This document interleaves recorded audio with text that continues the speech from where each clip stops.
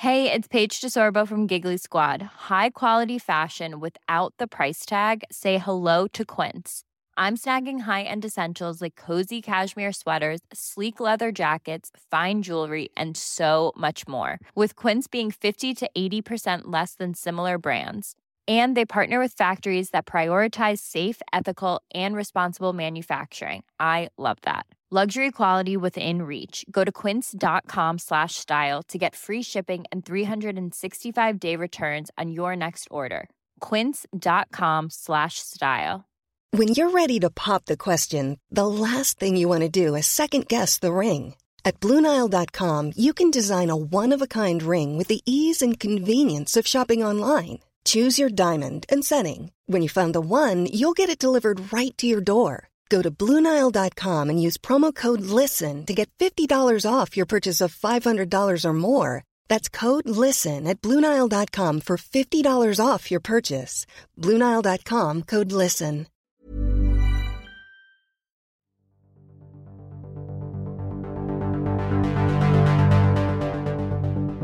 Eden Project parachuted into Canary Wharf in bid to win back home workers. Listing sought for Channel 4's Richard Rogers designed headquarters following privatisation. Former Minister Eric Pickles sparks fury over Grenfell inquiry blunder. And as the Queen moves to Windsor, what next for Buckingham Palace? My name is Finn Harper. I am an architecture critic, and I will be diving into 4 big stories relating to London's architecture, all of which have broken in the last week. Welcome to the Lundown.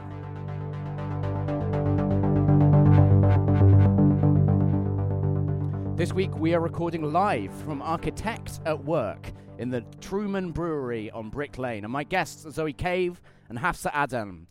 Zoe is Chief Curator of the London Open House Festival, and Hafsa is a Curatorial Assistant at Open City. Welcome both to the show. Thank you for having us. Hello. Woo, it's fantastic that you're here. So our first story that we're going to get our teeth into tonight is about Canary Wharf. So East London's commercial skyscraper district has unveiled bold plans to transform its grey and foreboding public spaces and waterways into a new biodiverse landscape curated by Cornwall's world-famous Eden Project. The owner of the enormous East London Docklands estate Canary Wharf Group has appointed Glenn Howells architects, who are based in Birmingham but do a lot of work in Canary Wharf, and Eden Project to masterplan a new green spine through the Canary Wharf estate, adding parks, gardens, waterside access, performance spaces, bridges, boardwalks, and pontoons, they say. The announcement was accompanied by a series of swish architectural renderings showing the plaza and waterside outside Canary Wharf Underground Station completely transformed, with new trees, new boardwalks. It's a story that first broke in thisismoney.co.uk, but has since been picked up by the Evening Standard and the industry press as well. It all heralds a very new direction for Canary Wharf, which has historically been dominated by kind of global banking headquarters. And as the neighbourhood looks to diversify its area, partly in a bid to entice people back to the office, sort of financiers who maybe have been enjoying the work-from-home revolution. Eden Project, the Cornish educational charity famed for its tree-filled Grimshaw-designed bio-bubbles, is working as the project's biodiversity consultant, and the master plan will include a new permanent home for Eden Project inside Canary Wharf's Caesar Pele-designed One Canada Square, which is the tower with the pyramid on top, for those who don't know the work of Caesar Pele. The mayor seems keen. Sadiq Khan said in a statement, quote, he wants to see greenery, scenery and water rather than just steel, glass and concrete. So this is all partly Canary Wharf trying to turn itself into a more than a financial district, but I think also the plan has something to do with wanting to change working patterns or respond to changing working patterns. Data indicates that while weekend travellers on the tube and TfL buses are back up to about 90% of pre-pandemic levels, during the week the public transport system is only seeing about 2/3 of its previous volume. A planning application is expected to be submitted next month, and work on the first part of the greening project will start later this year and should be completed by next January. Astonishing schedule, if true. So, Hafsa. Canary Wharf is built on what used to be part of London's historic Docklands, which closed in the 1970s. what is your take on what has happened in the area since? What do you make of the architecture, of the architectural proposals that are being brought forwards? What do you think of this plan for a kind of green spine in Canary Wharf? Obviously, anyone who's visited Canary Wharf now can see that it's very different to what it used to be as a dockland. It kind of became a financial kind of banking district, and it's kind of cut off, I guess you would say, from the rest of London. It was primarily designed by American architects, so it does kind of have this feel of not feeling like it's part of the rest of London. I think to have the proposal that they've kind of put forward to make it like more visitor friendly, more kind of family friendly, and kind of proposing to build housing and stuff there. Because I think for now, like when I look at it, I don't think that people live in Canary Wharf. Like I don't think people should live in Canary Wharf. It doesn't really have any sort of community facilities, and I think you can tell from the people who work there who rush out at 5 p.m. that it isn't somewhere that they are particularly keen to stay either. So I think the green spine, I think, is interesting. I think it'll be really interesting to see how the kind of existing community of people who do work in the financial and banking sector, and then kind of the proposal of making it, I guess, more of a place to live and more of a place for people to come on weekends and more of like a tourist centre, how that will kind of work together. It's kind of like introducing a financial district to kind of like Oxford Street, for example. Like it's very different audiences and like very different people who use the space. So I'm interested to see how that works out. I think it will be really interesting just simply because it's by the Eden Project, and I'm really interested to see how that works out. Zoe, what does this mean for the future of workspace in London? How do you clearly part of this whole kind of big plan by Canary Wharf Group is because they're in a bit of a moment of crisis or something. They're a big landowner, and they have all of these tenants who are essentially workspace providers, and those workspace those tenants are not kind of coming back to the wharf. So why do you think it is that companies such as those in the city and Canary Wharf are struggling to kind of lure their employees back sort of post-pandemic? We've come really far since the Pret subscription model, haven't we? Like 2 years ago, the city was there being like, how do we get people back into Pret? Like, we really need them to be drinking their flat whites. And now we're like, no, let's just do the Disneyland of biodiversity in the Disneyland of business. And it's kind of farcical to watch these like huge, like you said, landowners and all of these huge businesses like fret and try and work out how they can control their minions back. And I think potentially what's quite interesting about this is is the rebranding of what like business and power looks like. And so, we've gone from the kind of the almost like pre-pandemic WeWork, where it was all about keeping everyone inside for as long as possible. We've got like nap bubbles and beauticians on site and doctors on site, and it was all about keeping people in. What can we do to make people hyper efficient, to not walk outside, to not go and get their prep from outside and to get their flat white from inside? All of this sort of stuff to like micro manage the efficiency of the teams and keeping people in and keeping them bumping into each other around the corners so they come up with great ideas and all of this. And then this is like the next evolution of it, which is interesting in context with Canary Wharf, because Canary Wharf came around as like a big 1980s dream of prosperity and power. It needed to look like glass and steel and concrete. And it feels like there's, whether it's pandemic related or whether there's just a general questioning of what these centres of power look like, to then start throwing what people are clearly craving and wanting within their urban realm, which is nice public spaces where there are genuine kind of like activities that are not based on consumption and drinking and eating and all of this sort of like, and if it works then great, but it feels like the next stage of rebranding what the 1980s dream that has almost like run its course up to 2022. Yeah, I think one thing I would say on this is like, I actually quite like Canary Wharf in a sort of weird way. Like, I've spent a lot of time there. I enjoy the kind of funny foresty bit. I enjoy the kind of water. I think it does have some remarkable qualities as a space, and that kind of North American, it almost feels like in downtown Seattle or kind of Toronto or something at times.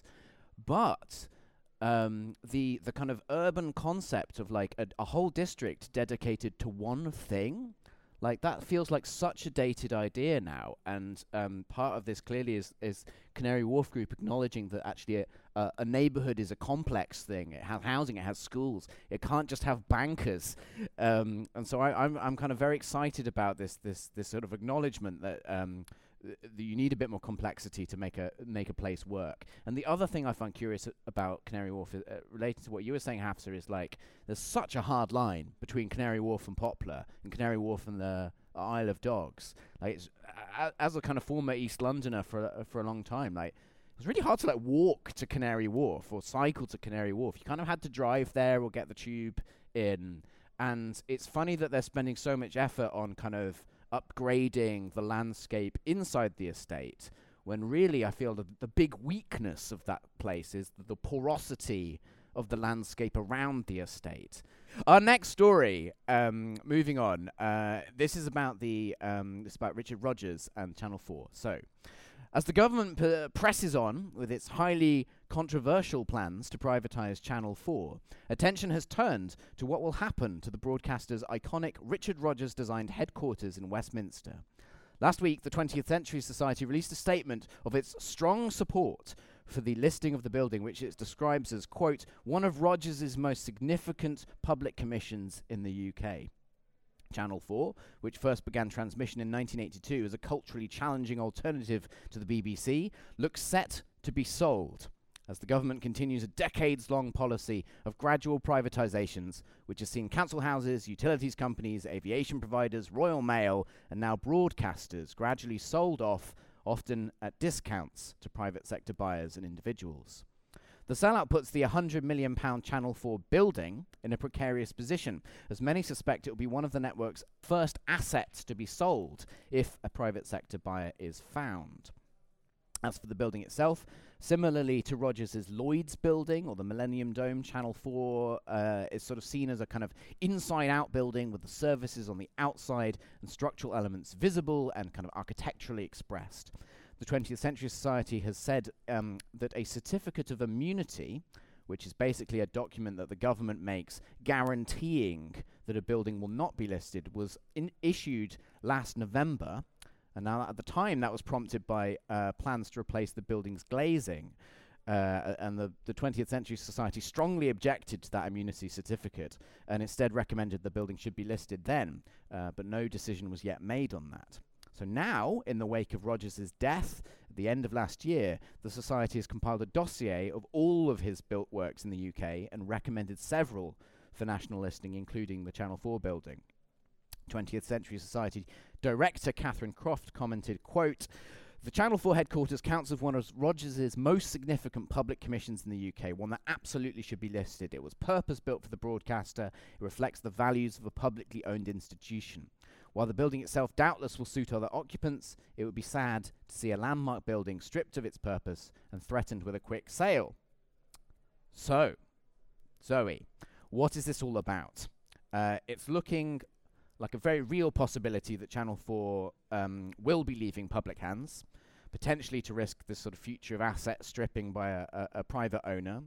Why is it that these cultural institutions seem to be so at risk of being lost to private companies? Why are we still talking about privatization? I mean, the straightforward answer is obviously competition with the streaming channels and trying to keep up with the likes of Amazon, and profitability, like what profit can be made from this, because taking things like railways, post and telly, which everyone needs and loves, and then making them private so that they are profitable. What I actually think is that there's obviously so much in these cultural institutions that the funding model of Channel 4, the fact that it's publicly owned but it earns money from commercial advertising, means it's like such a unique model, and it means it can do really, really unique things, and it can do quite unique things as a publicly owned broadcaster that private companies would never do. So all of this investment and all of this commissioning of like small production companies that are really in tune with what people are interested in way before the big corporates tap into there being a consumer market who are into it. So it means it's really responsive, it's really innovative, and then it's really good, and people really like it and enjoy it. And then it's almost like these cultural institutions can create something amazing because they can absorb the risk, because they don't have to answer to profit, and they can produce all this amazing stuff, and then it gets an incredible following, and then the corporates can kind of like loom over and see what value it has to be extracted. And then it would, the chances are that Channel 4 would lose so much of what it's about. Like something was like 40 to 50% of its programming budget would be cut, which is like massive. And it would, we'd lose all of the commissioning from these like smaller production companies. And unfortunately, like we see it across so many different things, like not just cultural institutions, like housing is exactly the same. All of this innovative work that's high in risk is done by public sector, or like something that's like joined up to the public sector. That means that they can absorb the risk because they're not doing it for profit. They're doing it because they're a service and they're serving their public. And that can absorb risk and create incredible stuff. And then at the point that it's successful and potentially profitable, that's when we see the corporates kind of like sniffing around. And not to mention, Boris has a huge chip on his shoulder about Channel 4. Yeah, super interesting. But like, clearly Rogers was, he was a private sector architect, right? So like there is clearly a role for the private sector. Hafsa Rogers, passed away. He leaves behind him just an astonishing legacy of buildings in London and beyond London. As a Londoner, are you a fan of his contribution to the city? Can you kind of tell us about what you find compelling about the work of that practice? Rogers kind of pioneered this kind of style of high-tech, inside-out building type architecture that I guess faced a lot of criticism at the time. He was kind of building these buildings with the Centre Pompidou, which faced a lot of criticism, and a lot of kind of artists refused to actually have their work exhibited there because they thought it was such a ridiculous building. But then it opened and saw 5 times the footfall that they were expecting in its first year. So you can't really deny the impact that he's had on kind of modern architecture. And then the Lloyd's building was obviously the youngest building to be listed as a Grade 1 listed building in London, which is also incredible. So I think obviously I can't deny that he's had a huge impact on architecture and on modern architecture, and I think obviously his work is celebrated. So I think it is quite ridiculous that they don't want to list the Channel 4 building, considering that the impact his work has had on architecture. But I do feel, and I feel like a lot of kind of his ideals have been adopted by a lot of practices with this whole idea of kind of minimizing structure in buildings and kind of to maximize the space inside and to maximize light in buildings. And I think that that's something we're going to continue to see, this kind of like stripped back, more sculptural architecture and less kind of, I don't want to say like less kind of interest in like pretty facades, but I guess kind of like more like this is kind of what a building looks like, and like to see what a building is made of. And I think that's more important for people who outside of architecture as well, to kind of look at a building and be like, okay, well, these are elements that make up a building that I would never have been able to see because I don't really get access to these kind of buildings unless you come to the Open House Festival. Which you should come to the Open House Festival. They actually, of all the practices in London, Roger Stokes Harbour and Partners put in loads of stuff into Open House. So if you are a fan of the work of Richard, then do come to Open House Festival, because there's usually loads of cool things in the show. Our next story, Grenfell Inquiry. The Grenfell Inquiry, now in its second phase, has been hearing from members of the government and civil servants who, it is reported, were repeatedly warned that fire safety regulations were not adequate. You might have seen this online. Last week, Eric Pickles, now a Conservative peer in the House of Lords, was the most senior former government minister to give evidence to the Grenfell Inquiry so far. During the hearings, Pickles asked the inquiry board not to waste his time by advising the senior counsel to, quote, use your time wisely, before going on to get the death toll from the disaster wrong. As you can probably imagine, the incident has ignited a huge backlash and a lot of pain.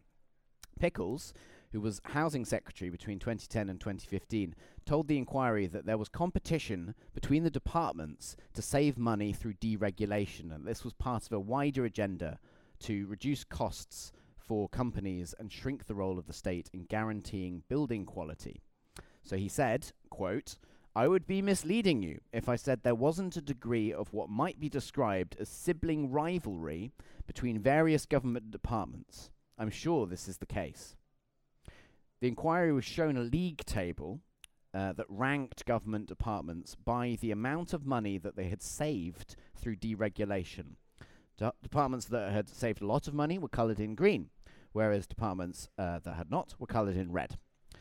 The then named Department for Communities and Local Government, which Pickles headed up, came fourth in the table with savings of £201 million, so it was coloured in green, which has led many to wonder whether that was the right priority given what later happened. In a subsequent email to the inquiry, Eric Pickles apologised for having other tragedies on his mind when he incorrectly referred to nameless 96 people while giving evidence. And for the record, 72 people died at Grenfell. All of them had names. And you'd have really thought that someone in his position would know those names, or at least know that they had names. So, Hafsa, what is all this about? What have we learned from the inquiry so far? Is it a surprise to you that a government minister has made comments like this, indicating that cost saving was the dominating factor in departmental decisions, perhaps more so than resident safety? What has gone wrong, in your view? I don't really have a neutral opinion on this at all. I think when the kind of Grenfell thing happened, I volunteered and I kind of like helped people on the ground.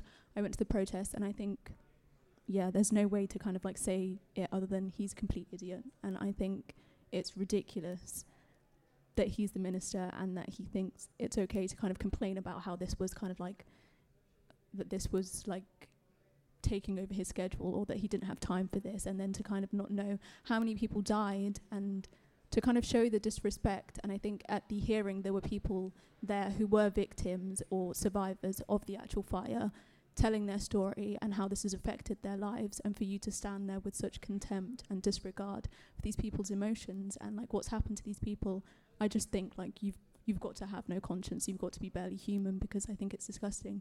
And I think for you to say it's sibling rivalry, and for you to save a mere £201 million over the lives of 72 people who had family, who had friends, who had everything to live for, and for you to think that that's okay because you wanted to make those cuts, I just think that you're vile. Like, yeah, that's it. Thank you.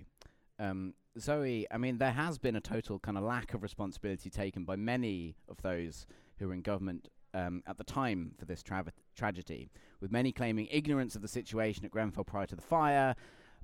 Yet we have heard from residents again and again who emphatically flagged issues before the fire and were simply not listened to. If we can look to the future and try and see a more kind of positive that can come from this, you know, how can we amplify community voices so that people living in these communities are heard in the future and don't have to worry about horrific and preventable events like this happening again? I think recognising that Grenfell came after a very, very long and deliberate 40 years of stigmatising and villainising a lot of people who were in their position through welfare withdrawal, through language around like concrete monstrosities, sink estates, benefits scrounged, all of that stuff which had been going on through political parties, through a very closely linked media, leading to this like perfect storm of just like, a horrific moment. And the fact that was like 8 months before, someone had literally said something horrific will have to happen for us to be listened to. What we can take from that is that people who were in the position of the Grenfell residents, and they described themselves, they were treated like sub-citizens. And there's all of this stuff about the landlord associations who would, you know, email and message each other being like, just ignore them. They will stop. They will go away.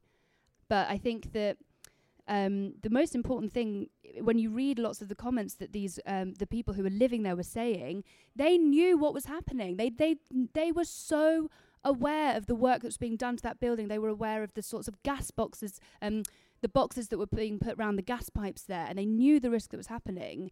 And what happens, or my take on it, is that community-based knowledge is infantilized. It's seen as peripheral. It's seen as subjective, superfluous, and professionalized knowledge, which is held within governments, within private buildings, is top of the hierarchy. And that's governed by things like efficiency and profit and how we can save money. And so the most important thing from this is to recognize that people who live somewhere know that place so well, they know it better and in a more useful way than just being applied to a placemaking strategy. They know it in a way that they know about what makes their life good, they know what makes their life bad, they know when they're at risk, and it's just. So it's a travesty that all of that knowledge wasn't listened to and it was infantilized. And the landlords had this bizarre paternalistic relationship of just like, ignore the screaming child and it will calm itself down. And so, yeah, so my take on it is that to recognize that knowledge that isn't learn or gain through like the most sanitized professional ways is probably the richest and should be triumphed and put to the top first.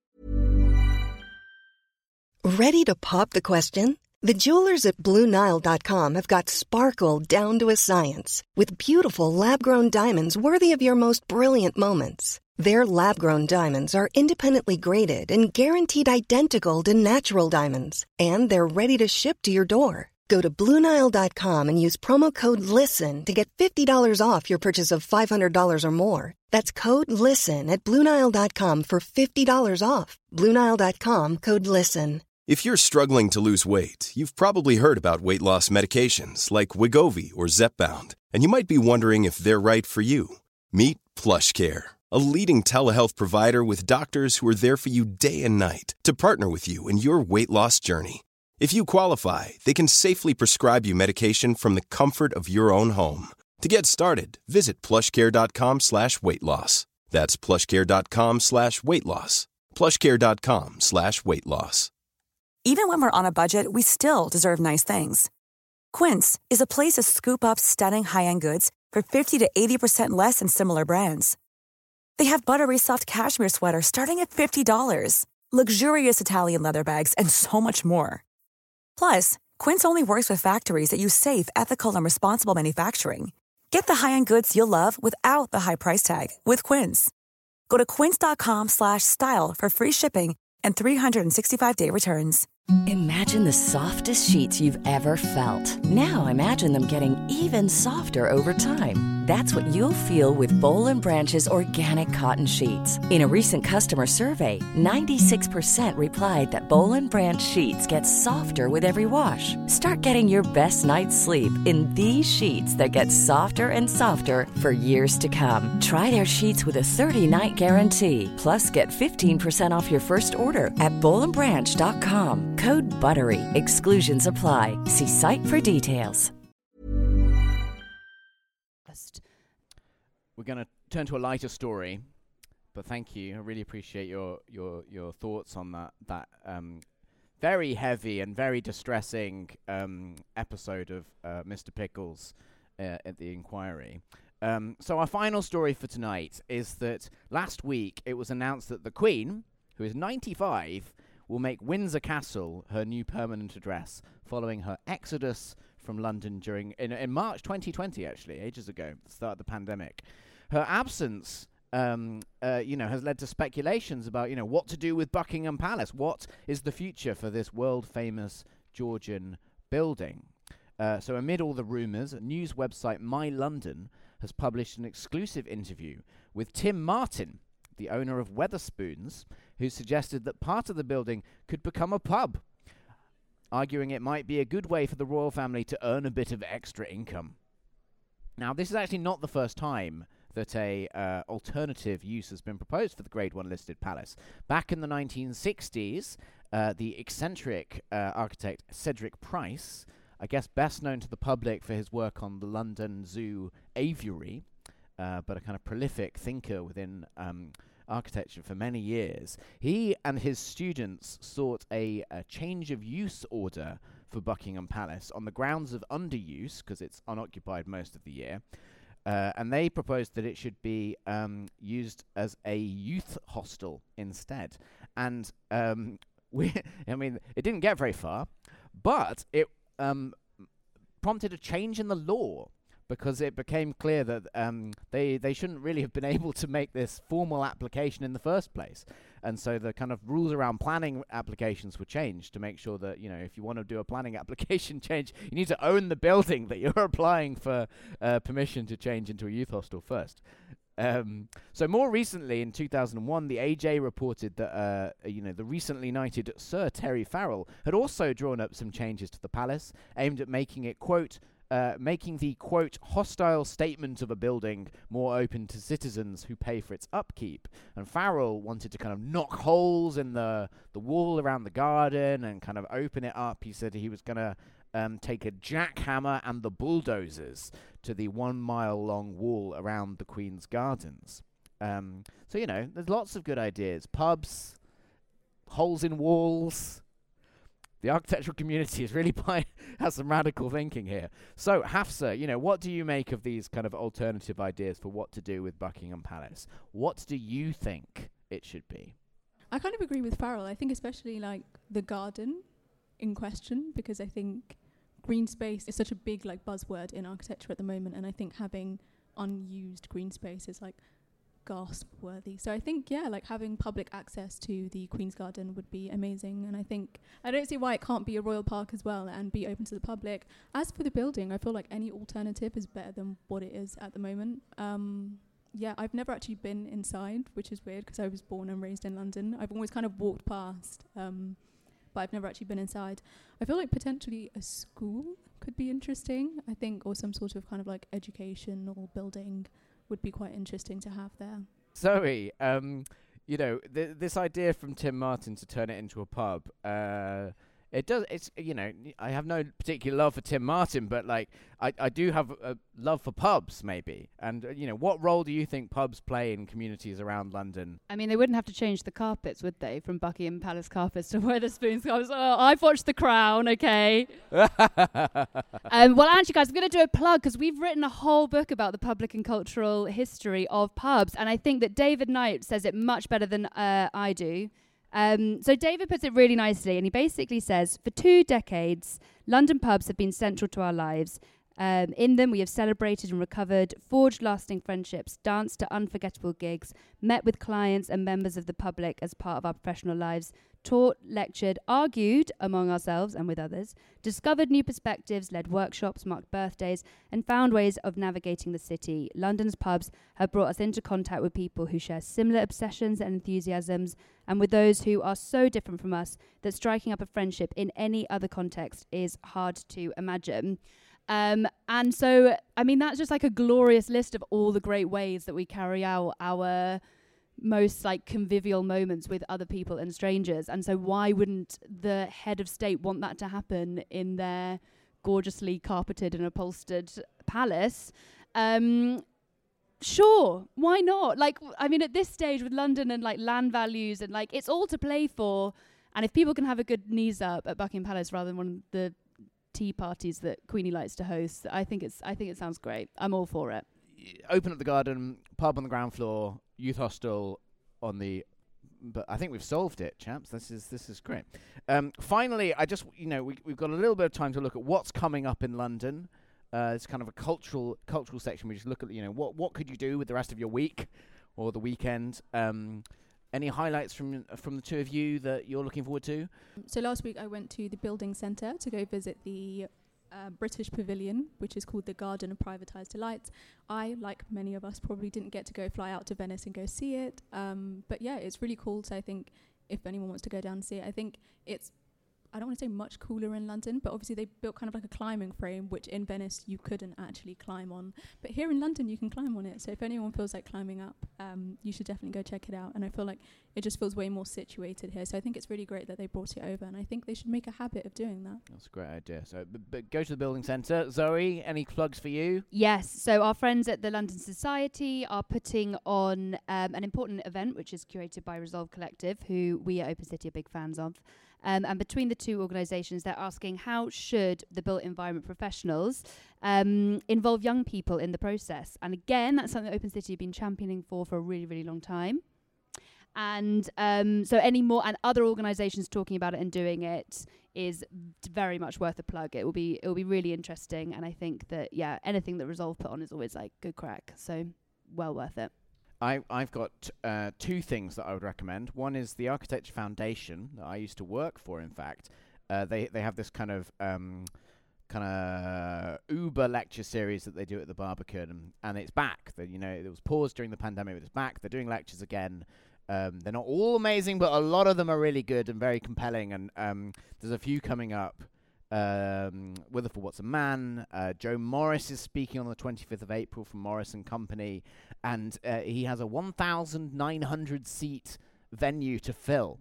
So if you want to learn about what Morris & Company are up to, interesting architects practicing in London mostly, but also now in Copenhagen, I'm sure there's seats available. But also I wanted to mention the Stewardship Awards. So this is a program Open City set up to recognize kind of long-term urban care of the built environment. And the 2020 Stewardship Awards have been going on for a year. There's a short list, really compelling set of projects, everything from estate managers to kind of landscape strategies to biodiversity strategies playing out over years, sometimes decades. And they have a public program of events which start on Wednesday the 4th of May at the Church of St Boltoff without Bishopsgate, which is near Liverpool Street, and it's very beautiful. So well worth going to the Open City website, to the events section, and having a look at the kind of stewardship program there, because I think urban stewardship is going to be like, a very important theme of like the next few years. Thank you so much for joining us, everybody. Thank you both for being on the show. That is the end of the Lundown.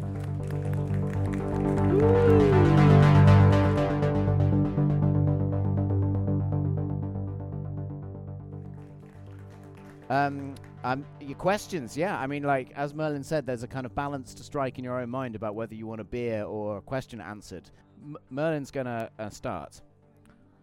I thought it was absolutely fascinating what you're saying about the Channel 4 headquarters. And one of the things that strikes me, I don't know how many of us know Westminster, but on Victoria High Street is the enormous former Scotland Yard building. And it was like demolished and redeveloped, and it obviously was like an epic moment to cash in on a public asset and put a load of residential on it.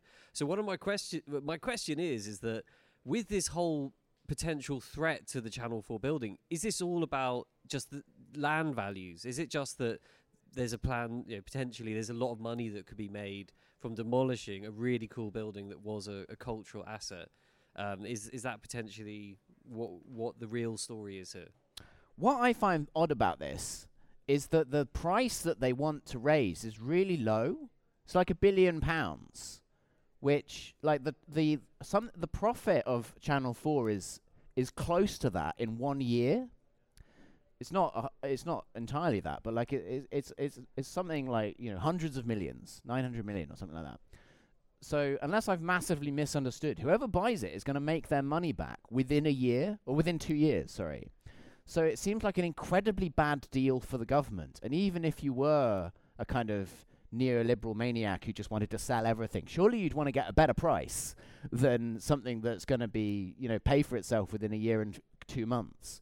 So I think that, I guess what I'm sensing in your question is like, maybe there's something else going on. Like maybe the government owns that land or something, and like Channel 4 doesn't actually own that land, and so they're factoring in being able to sell not just the company, but like some of its holdings. Because I just can't understand in the most kind of mercenary way why this is a good deal for the British taxpayer or for the Exchequer. It seems like a terrible financial idea. I just wanted to ask one more thing, which was about communities, and it's to Zoe. With the Open House Festival, you're doing some radical stuff with communities, okay? So we were hearing about how they were excluded from Grenfell and the Grenfell pre what happened with the disaster. What are you doing to involve communities in the Open House Festival? And then after you answer that, Paul will ask his question. Yeah, so for the festival, I am really excited. One of the big things I would really like to do is that there are just the most, as we all know, the most amazing community, civic, cultural, arts, collectives, organisations in London who do incredible work. And one of the biggest things that hold them back is either not having space, permanent space, and not having secure space to be able to do their work. And these organisations and collectives meet so many citizens' needs, wants, joys. And so for me, being able to platform their work and almost like matchmake them to some of the space that is open during the festival, that is amazing in itself, will be incredible architecture, but we could potentially elevate it, make it better, and activate it by programming activities by some of these incredible collectives and organisations who can run stuff during the weekend there. And yeah, I want housing associations in there, residence associations. I think that estates, people who rent. I don't think we really get people who rent showing off their homes yet. It's very much like an ownership. If you own it, you can. So yeah, the more the merrier. If it's special to someone, it will be special to someone else, and therefore Open House is the place that we open it and celebrate it. Okay, well, as I've been asked to ask a question about the landscape, I'm very happy to do that. I think there's some very interesting issues here. You mentioned the Eden project was designed by Grimshaws, who did the buildings, and then the landscape within the quarry was done by land use consultants by a landscape architect called Dominic Cole. My question about Canary Wharf, whilst I absolutely welcome both a more diverse, a biodiverse Canary Wharf with a lot of green infrastructure, is where will the landscape architecture be? Where will the overall landscape planning be?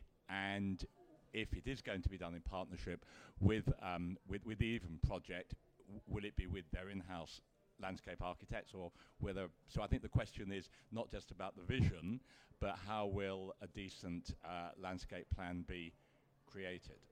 Yeah, I mean, I don't know.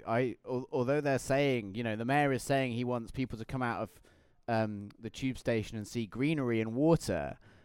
I'm not convinced that landscape is at the heart of this strategy. I think leisure is at the heart of this strategy, and they're talking about water sports and kind of jet skiing around the basins in Canary Wharf. And I sort of understand that they're trying to turn it into a bit of a theme park, make it feel more fun. Not just bankers banking, but people doing kind of, surfing or whatever. But when they talk about it as this kind of ecological, biodiverse strategy, I'm being cynical, but I haven't seen a proposal that is what I would think of as landscape led. I feel like it's kind of retail and kind of novelty leisure led. I don't know though.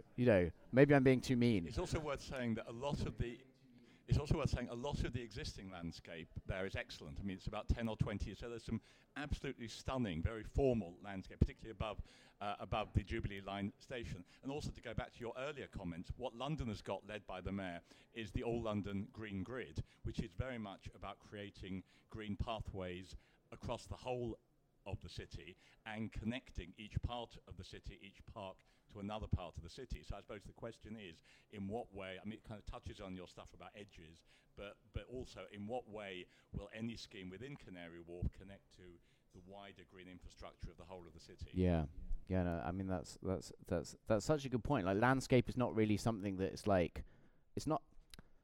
There are garden designers who are landscape designers, and that there is a kind of crossover there. But I don't think that landscape strategy should be thought of as we're going to design a garden here. It should be a much more kind of outward-facing infrastructure upgrade that's going to tie places together.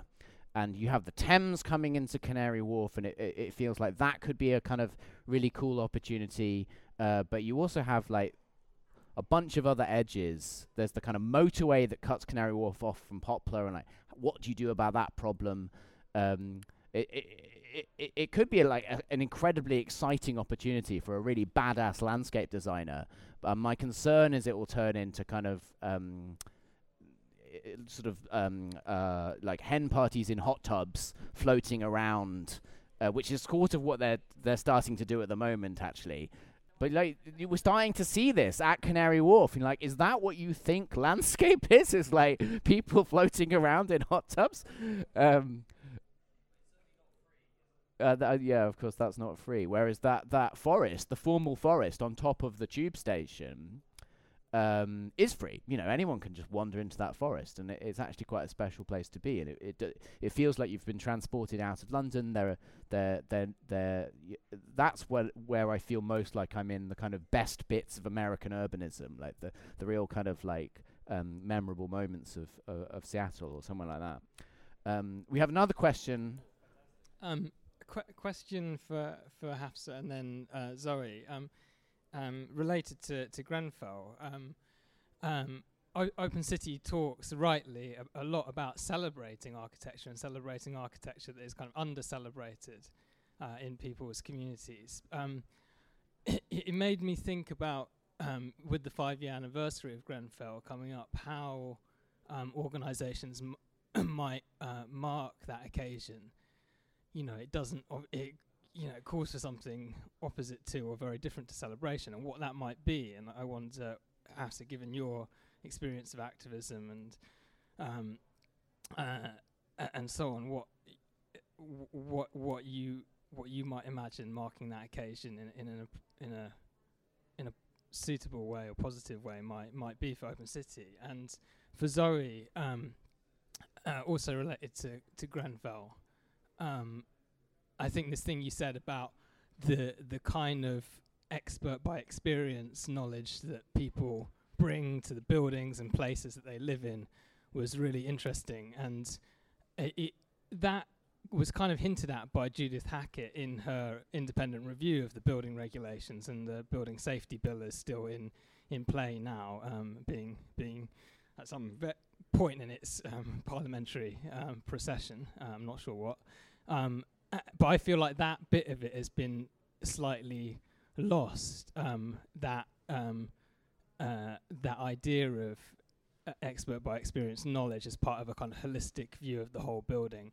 But I wondered what you thought, regardless of what happens with the building safety bill, how architects and other practitioners might try and incorporate that kind of knowledge specifically into building safety. Yeah, thanks for your question. I think ultimately there's very little you can do to kind of, I don't want to say commemorate something like this, but I think there's very little that organizations and like institutions can do to make up for the lives lost. But I think kind of standing with the communities, and I think listening to the communities is like the most important part. And I think like it is kind of gross, but I feel like these organizations or these people that are kind of standing and like demanding these things, or at these inquiries, at these hearings, are the people who are kind of like the most affected by this. And I think they do need money and they need backing, and I feel like that is the strongest thing that people at the top can do for them at the moment. I think it's all fair enough, like if you post something on Instagram saying how sad it is and like commemorating the 5 years and stuff like that, but unless you're actually putting money behind it, you're actually putting your voice behind it, and like you're putting yourself in, I guess, in a precarious situation, because I guess some people will see it as something too political or something that they can't get involved with. And I think for architects and people kind of in the industry, holding themselves accountable and realizing that you can't just cut corners and stuff like that because of the fact that there's real lives at stake, like in what you do. And I think that's really important. And I think just holding ourselves as people in the built environment to a higher standard and realizing that the buildings that we build ultimately are going to house people or are going to keep people in them, and keeping people at the forefront of our mind when we are designing, when we are kind of having these conversations. So I think that's the most important thing. Sorry, that was loud. Yes, okay, so in terms of what I think about like expert by experience knowledge, there's so many ways. I think at the moment, from my experience with a bit of research, is that a lot of architectural practices, which are commercial practices, that's how they, make their money, pay their staff, pay the rent for their office, have to move into thinking very much like a business. And that means that things that are prioritize things like efficiency, profit, and actually the thing about lots of like localized sort of like localized knowledge. It's very subjective. It's quite anecdotal. It's like lived experience. And a lot of the time that takes a lot of work to capture, unravel, and then it put into practice. And so essentially what I'm saying is that I wouldn't be surprised if at the moment a few kind of like community engagement sessions is all that can be like afforded. But I think that there are just so many ways of taking people who know so much about it through things like stewardship, through recognizing that once the building is done, you hand it over, and then the people who live there will carry on stewarding it. And maybe that's the chance where like that expert by experience knowledge gets like played out, and if they then have agency in that space that's been handed over to them to apply that to make the changes that they need to respond to their needs, because we recognize that they're not going to mess it up or they're not going to make it ugly because they don't know like the design codes or the qualities or the sort of the finish. So I think that it's really hard for commercial practices to be able to take on that sort of to do justice to that sort of knowledge. But then potentially maybe it's not specifically for architects to do. I think that they can design in a way that then allows residents and people who live there or work or play or come together there to do stuff to it that responds directly to their needs, and making tweaks and adjustments to it over a really long period of time is actually probably more impactful and meaningful than trying to just like capture it through a long conveyor belt process, put it into place and hope that it does well for like many, many years to come. But I've got many other thoughts on that and we won't talk about it now. Okay, final question. Yeah, so this is just about the Canary Wharf story. So the Canary Wharf story, and it's just about, because I kind of live Isle of Dogs, so even just walking from the station, it will be like 10 minutes, and the landscape kind of changes so dramatically. And, you know, even the playgrounds that are near me, it will just be like a single slide on top of some concrete, and it's like rusting fencing around it. And it's even, you know, putting that investment into parks, and that's really lovely, but isn't that kind of like a worry that Canary Wharf, that area itself, is just going to be very exclusive compared to, you know, people who, like, I'm just a student renting just outside, but it's so different. And, you know, isn't there not a worry that even putting more projects and funding towards that area is just going to shut out everybody else a lot more than it kind of already is at the moment? Yeah, I mean, this is my worry, is that if they pile more money into the middle bit and forget about the edges and what lies beyond the edges, that will actually make that division between the Isle of Dogs and Canary Wharf even worse.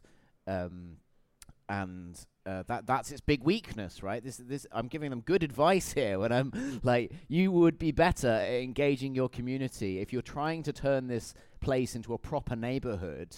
Like, the easiest way to do that is to just help people who already live in the area, like yourself, to feel like they're part of the fun.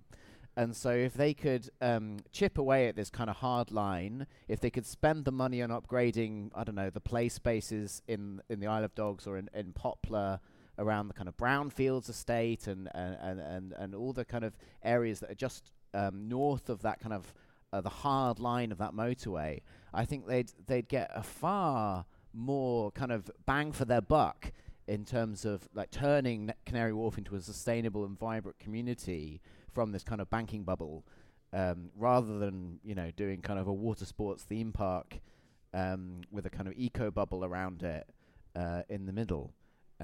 So yeah, I that is exactly my concern, but I think there's sensible things they could do to address that. And I guess the challenge for us lot is to, you know, get in touch and be like, oi, have you thought about these other strategies? Could this money be better spent? And maybe we should all do that.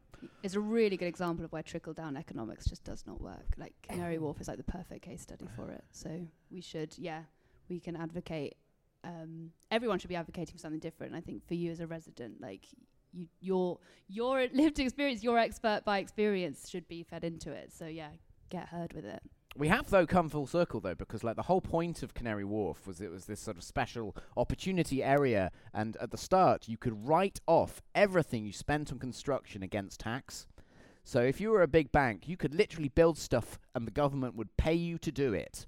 So all of those towers, I don't think it's like this at the moment, but like the Cesar Pele towers, the IMPay towers, like they were effectively free gifts from the British taxpayer to these large financial institutions to incentivize, development and growth, which in a sense has worked. But a bit like the Channel 4 story is an example of the public taking an enormous risk to do something very innovative and not really getting any of the credits, not being able to get a cash in on that, because we made this like extraordinary gift to these big companies. They did some cool stuff with that gift, but now like it's not like the taxpayers of Tower Hamlets are seeing the benefits, or the kind of residents of the Isle of Dogs are seeing the benefits necessarily.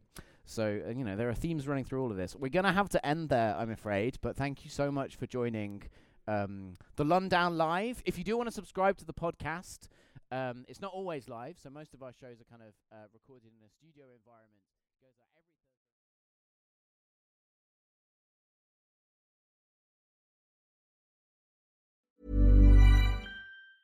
Mom deserves the best, and there's no better place to shop for Mother's Day than Whole Foods Market. They're your destination for unbeatable savings, from premium gifts to show-stopping flowers and irresistible desserts. Start by saving 33% with Prime on all body care and candles. Then get a 15-stem bunch of tulips for just $9.99 each with Prime. Round out Mom's menu with festive rosé, irresistible berry chantilly cake, and more special treats. Come celebrate Mother's Day at Whole Foods Market. Imagine the softest sheets you've ever felt. Now imagine them getting even softer over time. That's what you'll feel with Boll & Branch's organic cotton sheets. In a recent customer survey, 96% replied that Boll & Branch sheets get softer with every wash. Start getting your best night's sleep in these sheets that get softer and softer for years to come. Try their sheets with a 30-night guarantee. Plus, get 15% off your first order at bollandbranch.com. Code BUTTERY. Exclusions apply. See site for details. Planning for your next trip? Elevate your travel style with Quince. Quince has all the jet-setting essentials you'll want for your next getaway, like European linen, premium luggage options, buttery soft Italian leather bags, and so much more. And is all priced at 50 to 80% less than similar brands. Plus, Quince only works with factories that use safe and ethical manufacturing practices. Pack your bags with high-quality essentials you'll be wearing for vacations to come with Quince. Go to quince.com/pack for free shipping and 365-day returns.